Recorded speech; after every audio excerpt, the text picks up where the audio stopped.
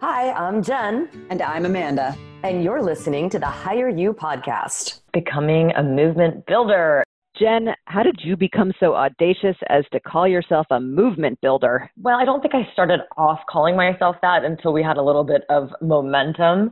And then it was like, all right, I guess since, this keeps growing organically and there's all these indicators that people are loving what we're doing and becoming our kind of ambassadors, we thought, we must be onto something. So it gave us this theme and then the strength and confidence later. That's so interesting. So you didn't see yourself as a movement builder when you started it. It was something that happened organically?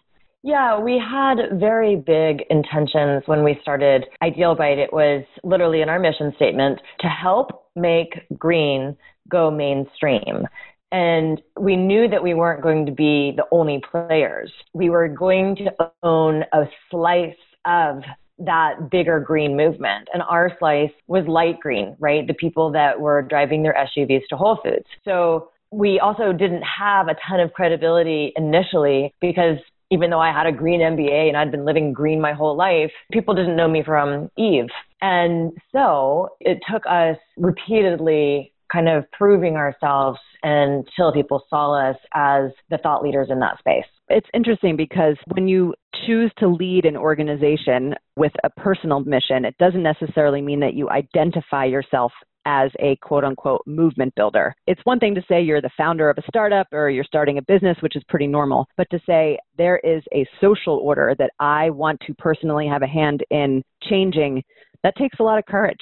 Absolutely. I do think that, obviously so much has changed since when I started Ideal Bite, and now the distribution of power it's much more accessible. Basically, it's not just held by a few, and anybody can get in there and start for example, a hashtag, and it can have real resonance and a real kind of undercurrent to it that just carries it forward. Just for fun, I'm going to debate you on that one. There was a lot of talk in the beginning of the internet that it was going to democratize everything, including the distribution of power. But at the same time, if you look at the concentration of wealth and the rise of populism and authoritarianism, in some ways, power is being even more concentrated. So I think it depends on which lens you look. Yes, there is the potential for that, but there's also the potential for technology to be a force that authoritarianism uses to control people. Yeah, absolutely. But all we're talking about is movement building, and is it easier now than it was 10 years ago? And my premise is yes, because you have all these different mechanisms in which to just get real exposure, awareness, velocity. It's like if you look at the Me Too movement and how quickly that spread, it spread overnight. There were hundreds of thousands of Me Too hashtags within 48 hours. Yeah, that was so. That's what I'm talking about, that it is much more easy when you can tap into the zeitgeist of a current, trend, belief, need, grievance in this society, and then it develops its own momentum. It's much easier to do that now. Again, I'm using the word hashtag to represent the modern era of, technical ubiquity that we're in. Then it's easier than 10 years ago, plus when it was really had to be a little bit more of a slog because we weren't all hyper-connected. Totally. I mean, that's really what we teach here is movement marketing, which, can we talk about the difference between movement marketing and just straight up marketing? I would love to. So, Amanda, same question. When you started Daily Worth, did you see yourself as a movement builder? Oh, yeah, absolutely. I mean, I've always been social justice warrior, probably since I was born. For me, building a business was really just the vehicle for scale. And that's why I chose a for-profit entity, because I wanted to use venture capital and profit mechanisms to be able to grow as quickly as possible.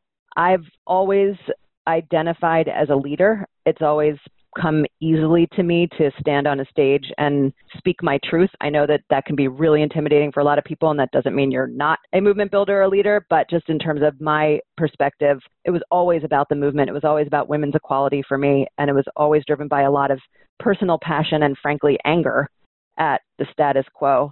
And Daily Worth as a brand and our profit model and using email were really not secondary, but those came after I figured out what I wanted my movement to be. And then I figured out the model of how to grow it. So I wonder, in order to be a movement builder, do you have to have an inherent desire or ability to lead? That's an amazing question. I would be hard pressed. We should think about, are there movements out there that don't have strong leaders behind them? I don't know. There's Occupy Wall Street. There's the women's movement, which I think have a lot of leaders. They don't necessarily have a face, but I know there's really powerful people driving them, even if they aren't necessarily the face of those movements. Right. And as we know, once your movement becomes so successful, it takes on a life of its own. It doesn't need any, also becomes kind of distributed and more ubiquitous. And so it doesn't need one leader. But I do think in order to certainly kind of galvanize something or make things take flight, that you need to have some sort of leadership. And in terms of like being the CEO of that, or just the leader of the organization, or even the hashtag. Yeah, I would say you have to. You have to have you shouldn't be the person that is like, I don't want a voice in this, but I want to start this movement. Like, how does that happen? Because there needs to be that authenticity and that passion that comes through.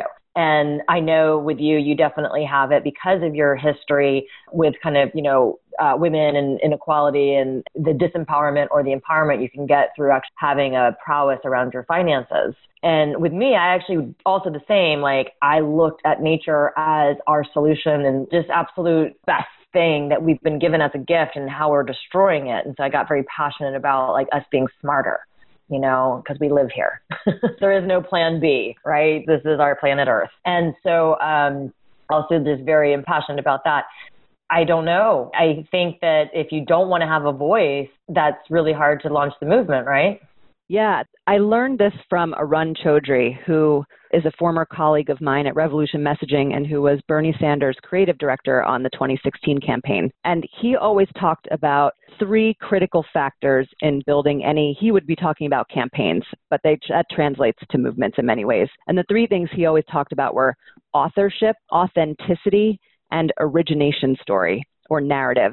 So, of course, you can build a movement in lots of different ways, but unless you have authorship, meaning why are you the one creating it? And is that a story that folks can connect with and organize around? Authenticity, is it really real, or are you kind of making it up to sound good in order to try and get people to follow you, but it's not truly authentic to your experience? And then what's the origination story? How was it born? Why does it have the spark? Why does it have to be right now? And what is the story that those joining you in your tribe can identify with? I always love thinking about those 3 things: authorship, authenticity, and origination story. Yeah. And so if you're listening right now, and you're wondering, I'm really passionate about this, should I kind of start my movement around this issue, which I have passion, which there's a shared social underpinnings and a broad kind of social justice that can be attained by doing it. Do you have authorship? Do you have authenticity? Do you have origination story? And that is just to get off of square one, right? The next square, I would say, make you interesting.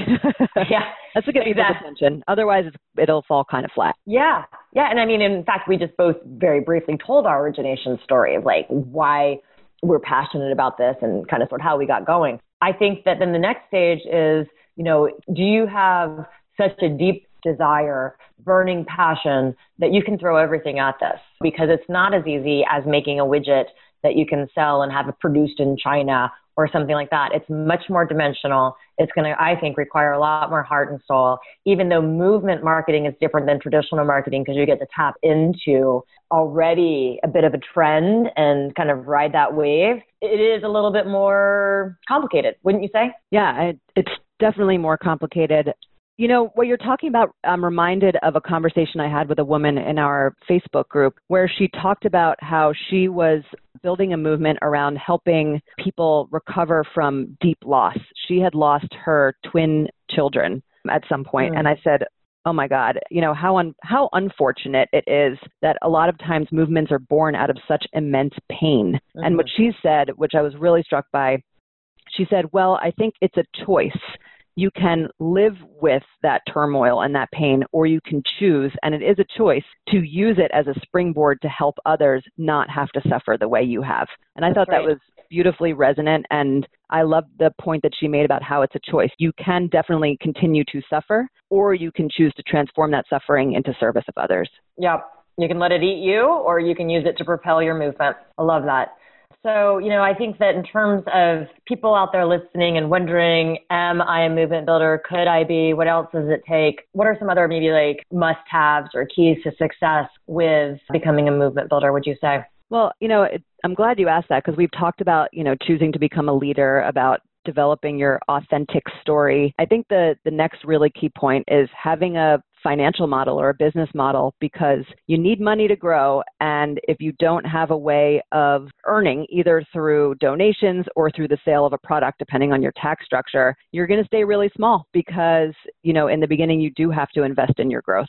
And for everybody listening out there that was not a subscriber of Daily Worth or Ideal Bite, our financial model, our business model was advertising. And so we were publishers and we would produce, I would like to say, pretty good content. And then we sold advertising. So that's basically just monetizing eyeballs. But there's a lot of different business models and financial models. And we just want to make sure that you have thought through it, meaning, is the audience big enough, right? Do you have that total movement or market opportunity outlined? Are there enough people that want to join you? Are there enough people that will put their money where their mouth is in whatever capacity that takes? Meaning, is it the donations? Is it some sort of a transaction?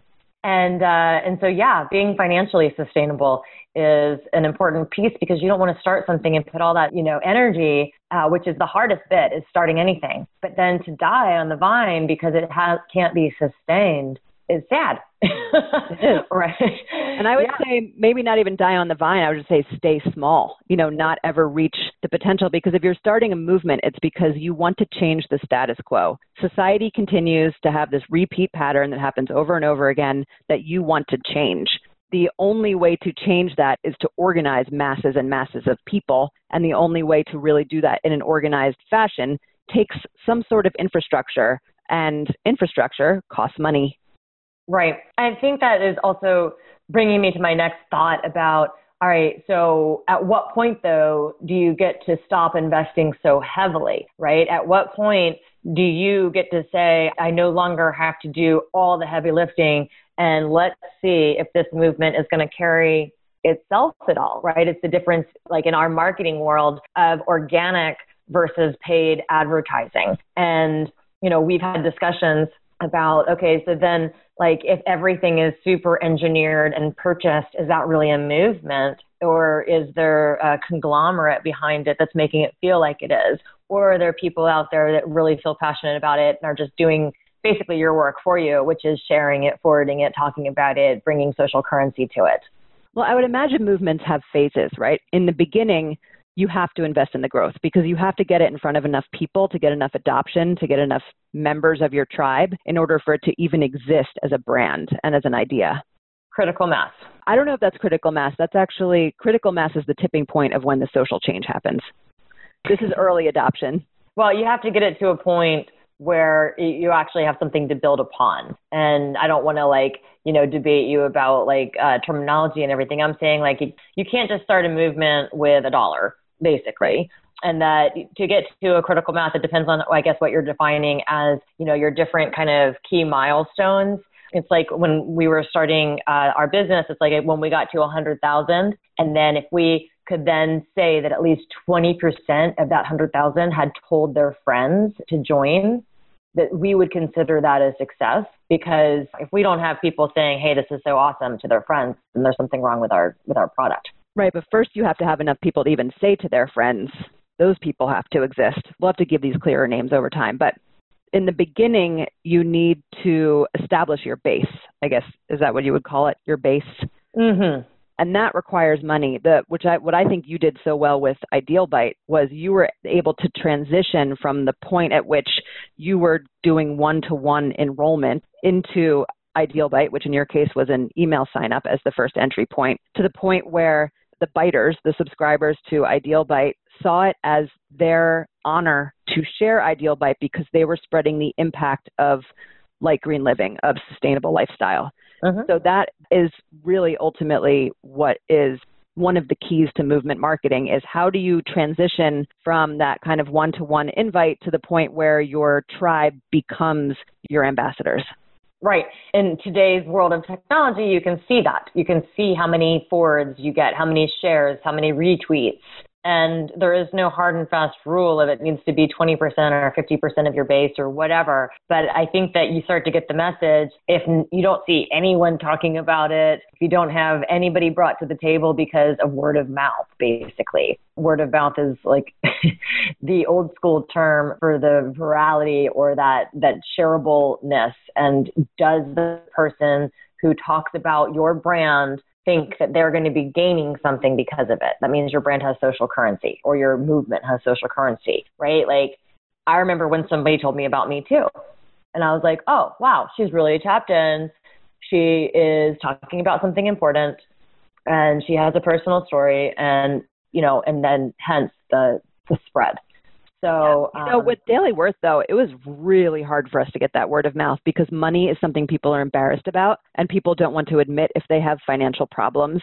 The way we finally were able to get lots of sharing was when we did bold feminist content, like Stop Apologizing was a really big one for us, or Childless by Choice was a huge one. But it wasn't anything ever having to do with money because people didn't forward anything having to do with money. Well, I think that if you had had our course back when, you would have initially launched with those things. I wished I had this course when I... Exactly. And so you just tied into the zeitgeist of a shared grievance and something that was already out there, and you hooked your thing into it. And that's what we teach is 1,000 times harder to actually create a movement from scratch versus tapping into things that are already going on and then figuring out how you can play a part, right? Yeah. So what would you say? I mean, I think this is fascinating. I'm the finance tech person. You're much more the marketer, and you're really good at articulating what is the difference between traditional marketing and movement marketing as you see it?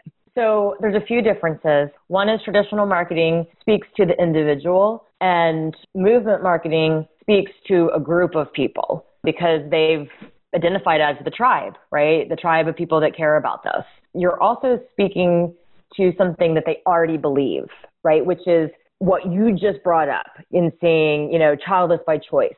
They know they're childless by choice. Now they get to see how, for example, your offering with finances plays into that and how to connect with other people that are dinks, possibly double income, no kids or whatever, right? And the financial implications therein. So you're tapping into something that they already believe versus traditional marketing. It might be like, wow, your car isn't being cleaned as well as it could be. You should look at the ShamWow. Like no one really thought about like their car wasn't being, but it's the other type of marketing. And then you're sharing instead of telling, because again, we're 2020 now, and it's all about authenticity and storytelling and connecting and being real and being human. And there's just, especially with the millennials, a big, big, big backlash to anything that smacks of inauthentic or too much corporate/greed, right? So you're or too fabricated even.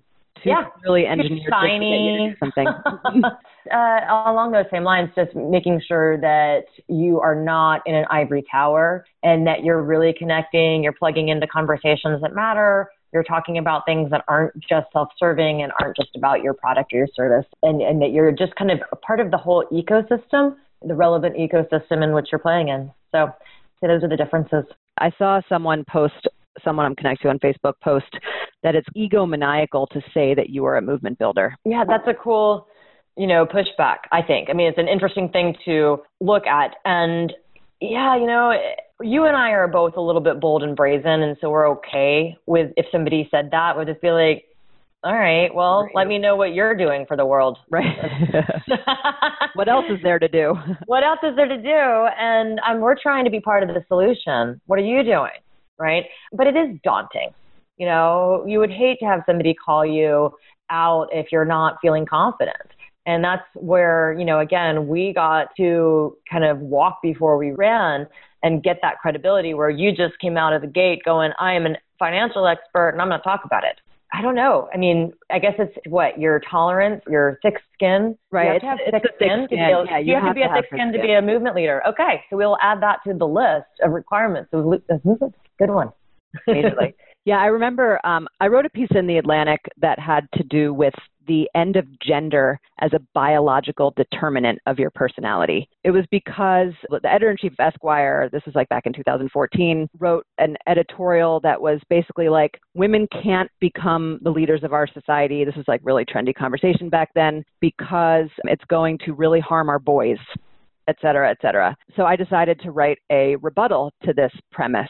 And I got hate mail like you would not believe. I got death threats. I got rape threats. Ew. I got inundated. I got phone calls. I got email. I mean, it was almost like it had been posted in some subversive group and they mobilized against me. And it was totally terrifying. And, it really wasn't even that controversial of an article. It was really just kind of pressing against this idea that our biology should not determine our roles in society. Not all that radical, but wow, you definitely have to, if you really want to alter the fabric of society to be better for people, there is going to be some moments of exposure that you have to prepare yourself for.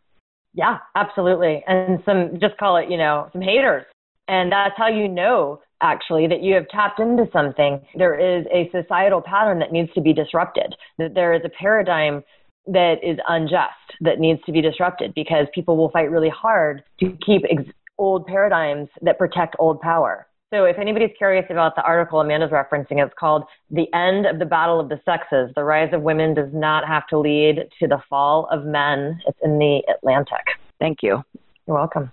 This was, 2013. But, that doesn't seem so absurd that the rise of women does not need to lead to the fall of men. And yet that is how you're pushing up against something when it causes a massive backlash, I'll tell you. That's true. I almost feel like that's a key to knowing that you're onto something is, are you getting pushback? Are you getting people's, hair to stand up in the back of their neck? Are you getting some hate mail? If so, high five. Right. High five. How you're doing something that matters. Yeah, if we were to start a movement about the protection of dandelions, no one would care. No one would care. No one's going to send us any mail. We might get some nice letters from grandmas. And I mean, I love grandmas. Don't get me wrong. You gotta pick something that is emotive and galvanizing and is not right. There's so many things that just don't make sense that we assume it's almost like a business as usual. And that's how it's always been done. Well, movement makers call bullshit, right? And if you call bullshit, huh? I said, amen. We say amen in the South. And we marry a man. Got it. Sometimes a woman if you want to get blacklisted. So anyway, yeah, when the movement makers have to be brave enough to call bullshit. I think that's a good summation. I think that's a great note to end on. All right. Talk to you later, Tater.